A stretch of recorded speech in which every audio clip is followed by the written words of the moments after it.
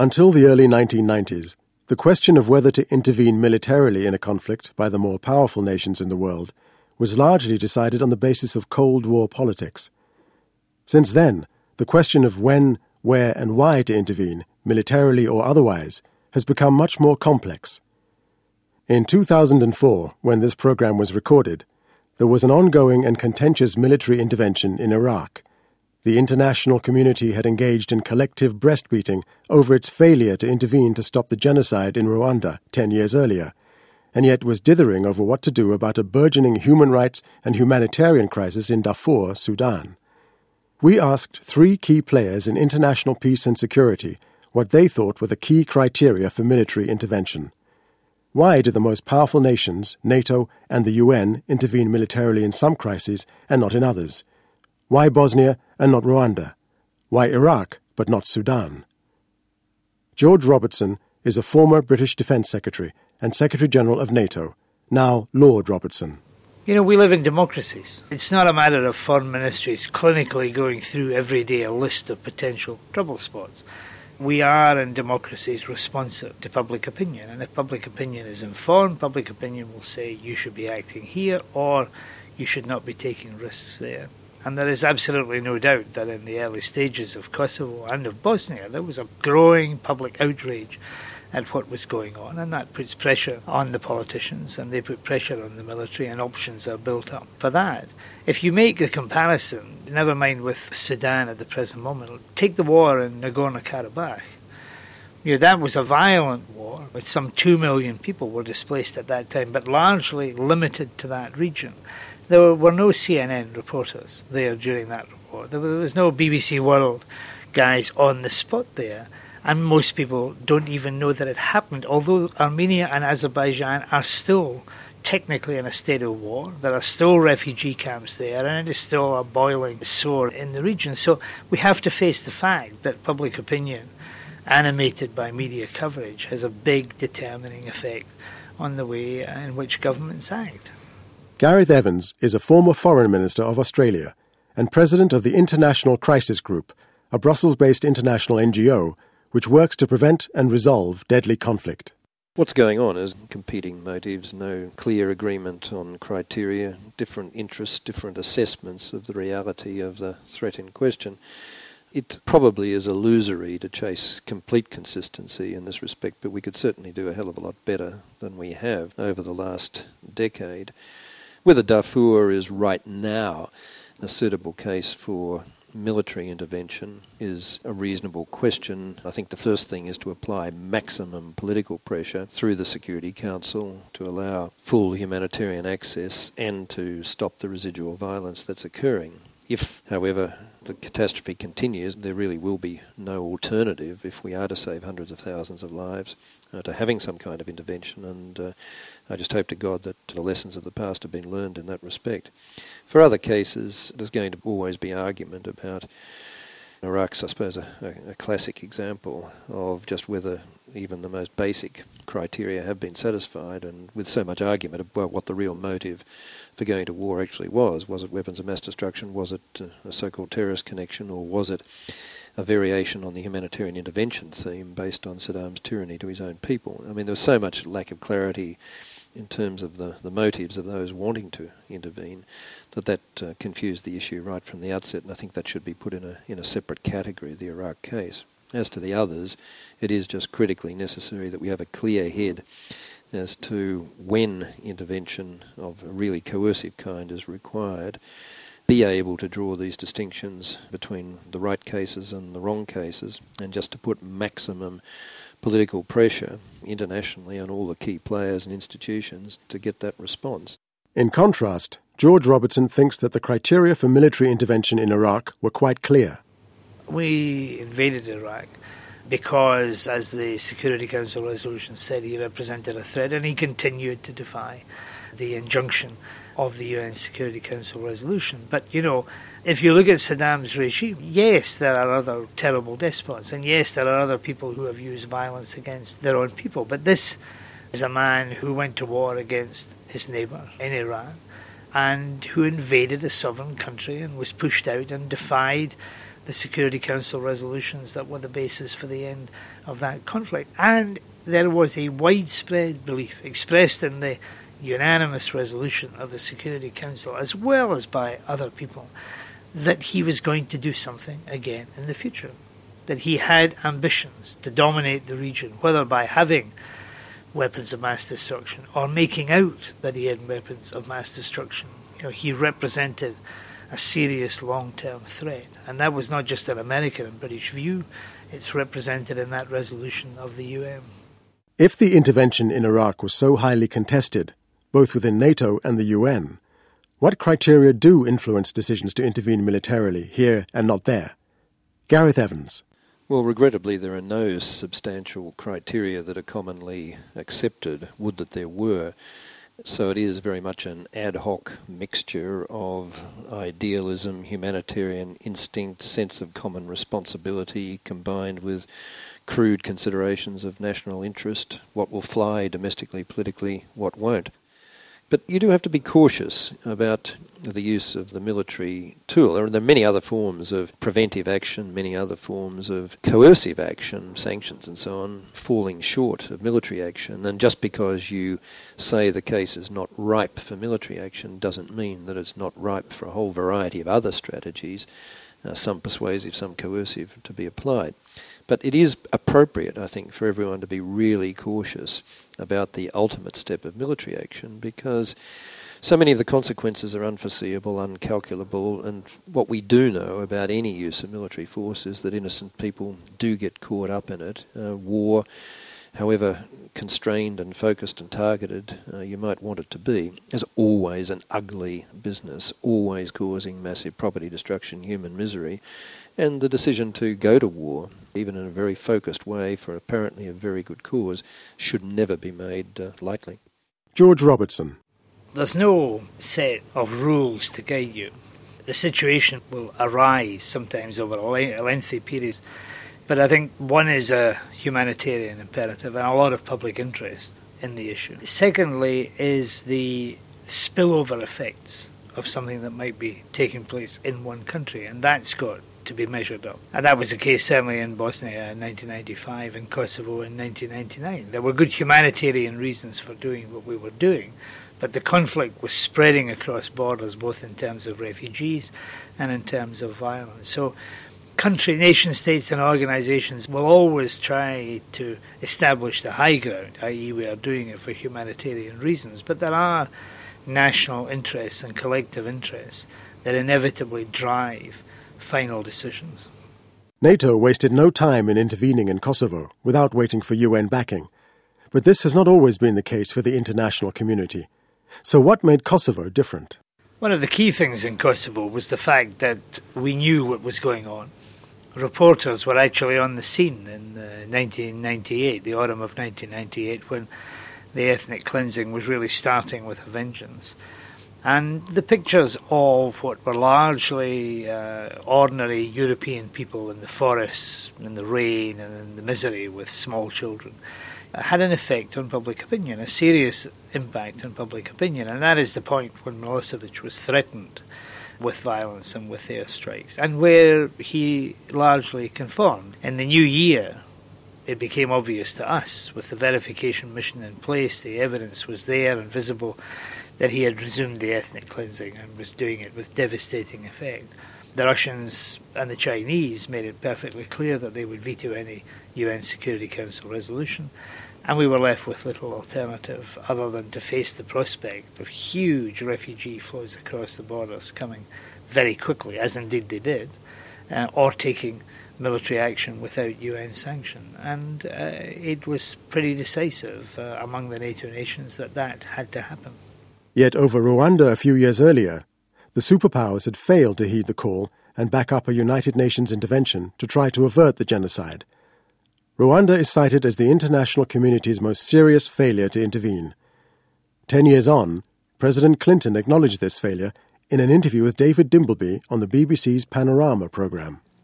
In Rwanda, as I say over and over again, it's one of my greatest regrets. But we look at it backwards and say, well, I had to know that 700,000 or 800,000 people could be killed with machetes in 90 days. And as far as I know, there's no precedent for that in the history of the world. But the Red Cross was warning that this was happening all the time. The Red Cross was warning, and that's right. And I acknowledge that I think perhaps the greatest failure was none of us paid sufficient attention to it. It is one of my greatest regrets. And I went to Rwanda and told them so. Eventually, we got into the camps and we saved a lot of lives. But we could have saved probably, even with the delay it takes to go there, we could have saved a couple 100,000 more if we'd moved more quickly. I agree with that. I tried to never make that mistake in Africa again. There's no question that I could have saved lives if I had unilaterally gone in there, and we didn't. I think partly it was the bad experience of Somalia, partly it was a preoccupation with Bosnia at the time, partly it was a preoccupation with Haiti at the time where there was a lot of mass slaughter going on, and we were trying to get in there. So have any lessons been learned from Rwanda? Is the world any more capable today of responding to a similar crisis? And are we paying more attention now to early warnings of impending catastrophes? Gareth Evans. Well, there's no great problem about early warning. There never has been. That's a much overstated issue. The problem has always been to get people to respond to the warnings that have been there and to take action accordingly, particularly when it's long-term action that's needed and not just very short-term responses. Organisations like mine have made much more systematic, I think, the ringing of those alarm bells, and because we report monthly on about 70 different areas around the world where conflict is either actual or potential, and there's not much excuse anymore, I think, for people not seeing those warning signs coming. But the kinds of strategies we're talking about do often involve the mobilisation of significant resources. You are often talking about long-term development strategies or political, legal, constitutional types of strategies or security sector reform, i.e. restructuring of security services, all of which will require sort of resources and effort, often with a long lead time before the imminence of the conflict is likely to reveal itself. George Robertson also believes that resources are a key factor. I've said in a number of speeches I've made since I stood down as NATO Secretary-General is that Rwanda is a test for us, not just in terms of the political will to do something, but the physical ability to actually carry out what we want to do. Is Europe, without the United States, any more capable of acting in a Rwanda-type situation now than it was 10 years ago? And the answer to that is no, it can't. Intervening in anything like Rwanda would be big. You would need large transport planes, and the Europeans have got hardly any of them. It requires logistic chains that are in very, very short supply. So the Europeans have not, even over that 10 years, taken the opportunity of building up a capability that would at least allow them to make the decision to intervene in something as gross as the Rwanda crisis there. So the ambition is there, the procedures are in place, the processes are now there to allow decisions to be taken much more quickly. But political decisions that are not connected to military hardware might as well not be taken in the first place. Lack of resources to back up political action is one of the major criticisms levelled at UN peacekeeping. In the Democratic Republic of Congo, DRC, the UN peacekeeping force was known as MONUC. In 2004, MONUC stood by in the town of Bukavu as a rebel faction took over the town by force. MONUC's failure to defend civilians against aggression in breach of peace treaties led to criticism that insufficient resources had been deployed to allow a sufficiently robust enforcement of MONUC's mandate. Ambassador Sam Ibok, Director of Peace and Security for the African Union, spoke to us on the phone from Addis Ababa. We are not very comfortable with the interpretation of the mandate of MONUC in the DRC. We have always indicated that the deployment of MONUC in the DRC is insufficient to address the challenges. The DRC is a very vast country, and to have the deployment of the size that has been done in that country by the UN leaves a lot of concerns to us, because we were sure from the outset that that deployment will not be able to meet the requirements of the day. And we have stated so in very many communiques and decisions and resolutions. We have been appealing to the United Nations to deploy more robustly in the DRC and to give the mission a more robust mandate. Because one of the excuses that they are giving the people on the ground is that they are not there to confront, they are there to maintain the peace. But where there is no peace to be maintained, what happens? And we go back to the whole argument of Rwanda, because it was again the question of the kind of mandate that is given to a deployment. So I think we have been requesting the UN, we have been engaging the UN, asking it to review the mandate that is given to and to give it a mandate that is appropriate to the challenges that that mission has to face. It is not the problem of those on the ground, but I think you would also know that most of these issues are dealt with at the Security Council, where other considerations are given. Superpower politics and rivalries and interests sometimes take the upper hand in dealing with issues than what the reality on the ground demands. So it is beyond our control, but we keep saying to the Security Council that the force that is in the DRC is not adequate to meet the concerns. Gareth Evans points out that different UN missions have different mandates. Some have a mandate from the Security Council only to monitor the peace, others to enforce it. All of these post-conflict kinds of operations, primarily monitoring but with some add-on responsibilities, are in a different class, of course, to the kind of operation we're talking about in these humanitarian intervention situations, where if it becomes necessary in Darfur, or if we'd done it in Rwanda, it would have involved a kind of rapid reaction capability of a specifically tasked force going in there of a sufficient size to be able to do a defined military coercion job properly. And the task is always to see this separate kind of function being performed. I don't think we ought to draw too many conclusions from some of those other kinds of exercises which have really not been set up as primarily military coercive operations, but have had this sort of additional defensive responsibilities thrust upon them. That's not to say we can't do much better in defining the mandate, the mission, and getting better resources, better logistic support and so on to a lot of these other in-between sorts of missions around the place, because the experience has certainly been not wholly terrific in terms of the way in which they've operated. Sam Ibok suggests that Africa is already taking responsibility for its own problems and could do more if given sufficient backing by the UN. We must accept the fact that the United Nations is overstretched right now, because I think it has something of about 7 to 8 peacekeeping deployments in Africa. And that is why we as African organizations are beginning to assume more responsibilities, because we feel indicted. We don't just blame the international community, whatever that means, for the failures in Rwanda. We have done a lot of soul searching, a lot of lessons learned, and we have come to the conclusion that never again shall we allow genocide to take place on our continent. The reaction time might be slow, and we need to address this problem. But the fact is that if you look at every conflict situation in Africa, and I'd like to challenge anybody to say which conflict situation in Africa does not have one form of intervention or the other by an African organization. The Africans are assuming more responsibility. But you see, these problems are of such an enormous magnitude that it is not possible for Africans to do it alone. And that is why we are also in discussions with the United Nations, that where the UN is not in a position to rapidly deploy for all sorts of reasons, including the politics of the big powers, that we should be given the means, we should be given the assistance to do that on behalf of the United Nations so that we can avoid the kind of situation that we had in Rwanda. Gareth Evans also supports regional solutions. Obviously, there's a very strong case, not only in Africa but all around the world, for the primary frontline responsibility for neighbourhood peacekeeping, peace enforcement, as the case may be, being that of regional organisations with the developed capacity and resources to make that possible. And the African Union is, and the various sub-regional organisations like ECOWAS and so on, are further down the track than others in terms of both aspiration and achievement in this respect. And there's everything to be said in terms of the longer-term structure of the way in which the world responds to these issues, to giving more and more responsibility to regional organisations. But all that said, you can't abdicate the common responsibility to address these issues when common humanity is at stake.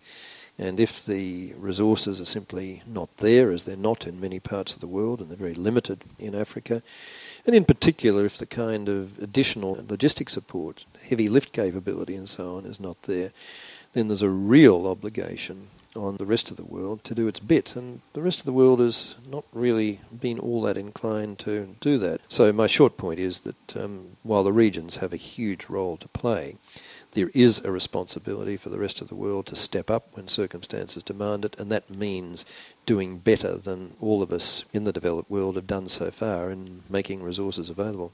Sam Ibok. I think that what has happened is that there is also an increasing fatigue on the part of the international community to deal with the problems in Africa, which are always on the increase. We understand that. And that is why we are saying that we cannot leave everything for the Security Council, for the United Nations to address, that we as Africans must begin to assume responsibilities for some of these things. Where we are concerned is that we are being told that the West does not want to send their boys to come and die in Africa. And we have pointed to the fact that peacekeeping has always been a universal venture. You have had Africans serving in faraway places as Kosovo, as in the Middle East and other parts of the world. We have had our soldiers and our young men and women die. But even if the West is not prepared to send its young men and women to Africa, we are ready to do it ourselves. But we do like the means, and we are saying, okay, if you're not going to send the young men here, give us the ability to do it, because we can do it at half the cost of what the United Nations would have required to do the job. So there is always something to be said about the UN doing more, Africans doing more. What is the challenge is to find the right mix so that we can act in a complementary manner and not necessarily putting all the blames on the United Nations, because we do acknowledge the fact that the United Nations right now is overstretched and it needs to be assisted. And it is not always given the means and the resources by the big powers, by the powers that be. Everything depends on interest, and that is where the double standards comes in. Where the superpower has interest, it is very easy to get the UN Security Council to act. But that is a reality that we have learned to live with. George Robertson also agrees that more support must be given to regional peacekeeping initiatives in Africa. They have got to be ultimately responsible for it, because that's the only way it'll work. You're not going to have white soldiers flown in from Poland and Spain in order to deal with these problems. That's a short-term palliative that might work. It has got to be, as we saw in West Africa, the bulk of the forces coming from the African countries where there is a direct interest in stability in the region and where there is a cultural affinity with that. But just as the European Union has now formalised arrangements for accessing certain capabilities from NATO, then I think the African Union and others who are thinking about those peacekeeping operations should think about strategic relationships either with individual countries or with organisations as well, so that they might be able to produce all of the forces, but some of the key logistics and specialisations that are required for any early interventions could be provided for by other countries. So that might be a way in which it's looked at. But at the end of the day, NATO has survived for 55 years because it was essentially a self-protection organisation with the Americans as part of that community. And self-protection, self-interest is the key driver when it comes to defence and security. The international community is beginning to address the kinds of structural changes and resource requirements needed to make effective interventions to prevent large-scale human rights abuses and catastrophic wars in the future. Gareth Evans. One of my missions in life is to try and get much more commonly accepted, at least when it comes to the extreme form of intervention, military intervention, a set of criteria which would be applied by the Security Council and indeed anyone else in determining when in fact it's right to fight. At the moment there's a conspicuous absence of agreed criteria, and everything really depends upon the movement of the moment, the degree of press attention the issue is getting, how much stress people feel under, or no stress at all when it comes to taking any action. So it's very much an ad hoc business. In 2001, the International Commission on Intervention and State Sovereignty proposed a set of principles for military intervention based on the concept of a responsibility to protect, which should be applied before making the decision to go to war. Gareth Evans co-chaired the commission. Well, I think there are 5 basic criteria, and one of them is, and the crucial threshold one, is the seriousness of the threat. Is the harm to state security or human security in issue? Is it of a kind, is it sufficiently clear and serious to prima facie justify the use of military force? What counts as being sufficiently serious will depend on the circumstances. For internal catastrophes, you might want to set the bar a bit higher than for straightforward cross-border aggression, but that's a refinement. The basic issue of seriousness is important. Second criterion, more quickly, proper purpose. Is it clear that the primary purpose of the proposed military action is to halt or avert the threat in question, whatever other purposes or motives may be involved? I mean, there can be domestically politically acceptable motive, which is not very attractive in humanitarian or other terms, but nonetheless is important to win a domestic constituency. That doesn't matter, provided that the primary motive or purpose is of the kind I've described, to actually address the threat. Third criterion, last resort. Has every non-military option for meeting the threat in question been at least considered, with there being reasonable grounds for believing that lesser measures won't succeed? That doesn't mean you've got to actually go through the motions of applying each of those alternative strategies and waiting sometimes for unconscionable periods to see whether they work or not. It's a matter of making a reasonable judgment that they won't. Fourth criterion is proportional means. Is the scale, is the duration, is the intensity of the proposed military action the minimum necessary to meet the threat in question? And the final one, a very important one, is balance of consequences. Is there actually a reasonable chance of the military action being successful in meeting the kind of threat in question, with the consequences of action not being likely to be worse than the consequences of inaction? And there are many, many circumstances where all the other criteria are satisfied, but nonetheless the judgment should actually falter on the last criterion. And whatever you think about the other criteria on consequences, I think the case of Iraq is a pretty clear example of getting that assessment wrong.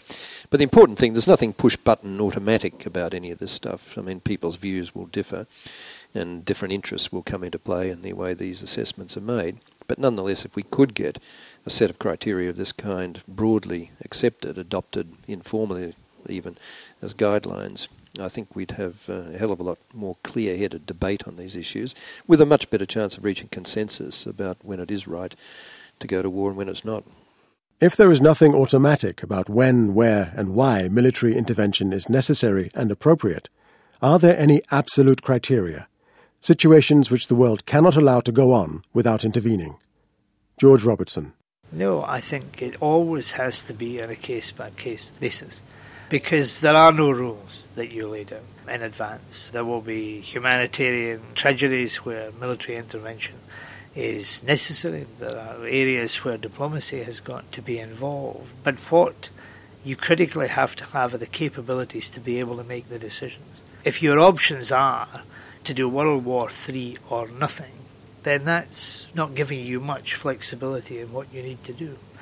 So if countries and organisations don't have the range of capabilities, from diplomacy right through to sharp-edged military power, then they will be in many ways incapable of making decisions, and they will often simply react in panic to the CNN pictures and to the BBC humanitarian reporter on the field of battle. That's not a systematic way of doing it. It's an imperfect way of doing it. And you would have thought that in the world of 2004 we would have grown up a bit more and realised that with a range of capabilities they'll be useful in other ways, but they will allow you the option of deciding where and when you should act in the interests of global peace and security. The bottom line is that when our conscience is shocked, or should be shocked, by an unfolding further demonstration of man's capacity for inhumanity to fellow man, we, as a collective responsibility, must be prepared to act. We have to accept that our common humanity demands a common collective response to catastrophe, to horror, wherever it occurs in the world, and however culturally distant and difficult to relate to it, it might at first sight be. I think that's the bottom line, and in responding we have to be prepared to do whatever it takes. Not just put our hands in our pocket and produce the resources, but in the really extreme situations to take the necessary military action with all the risks and all the sacrifices that can potentially involve. If we don't accept that common responsibility, if we don't accept that as the bottom line, we really are going to have a lot more Rwandas on our conscience in the decades ahead, and that's not what anybody, I think, wants.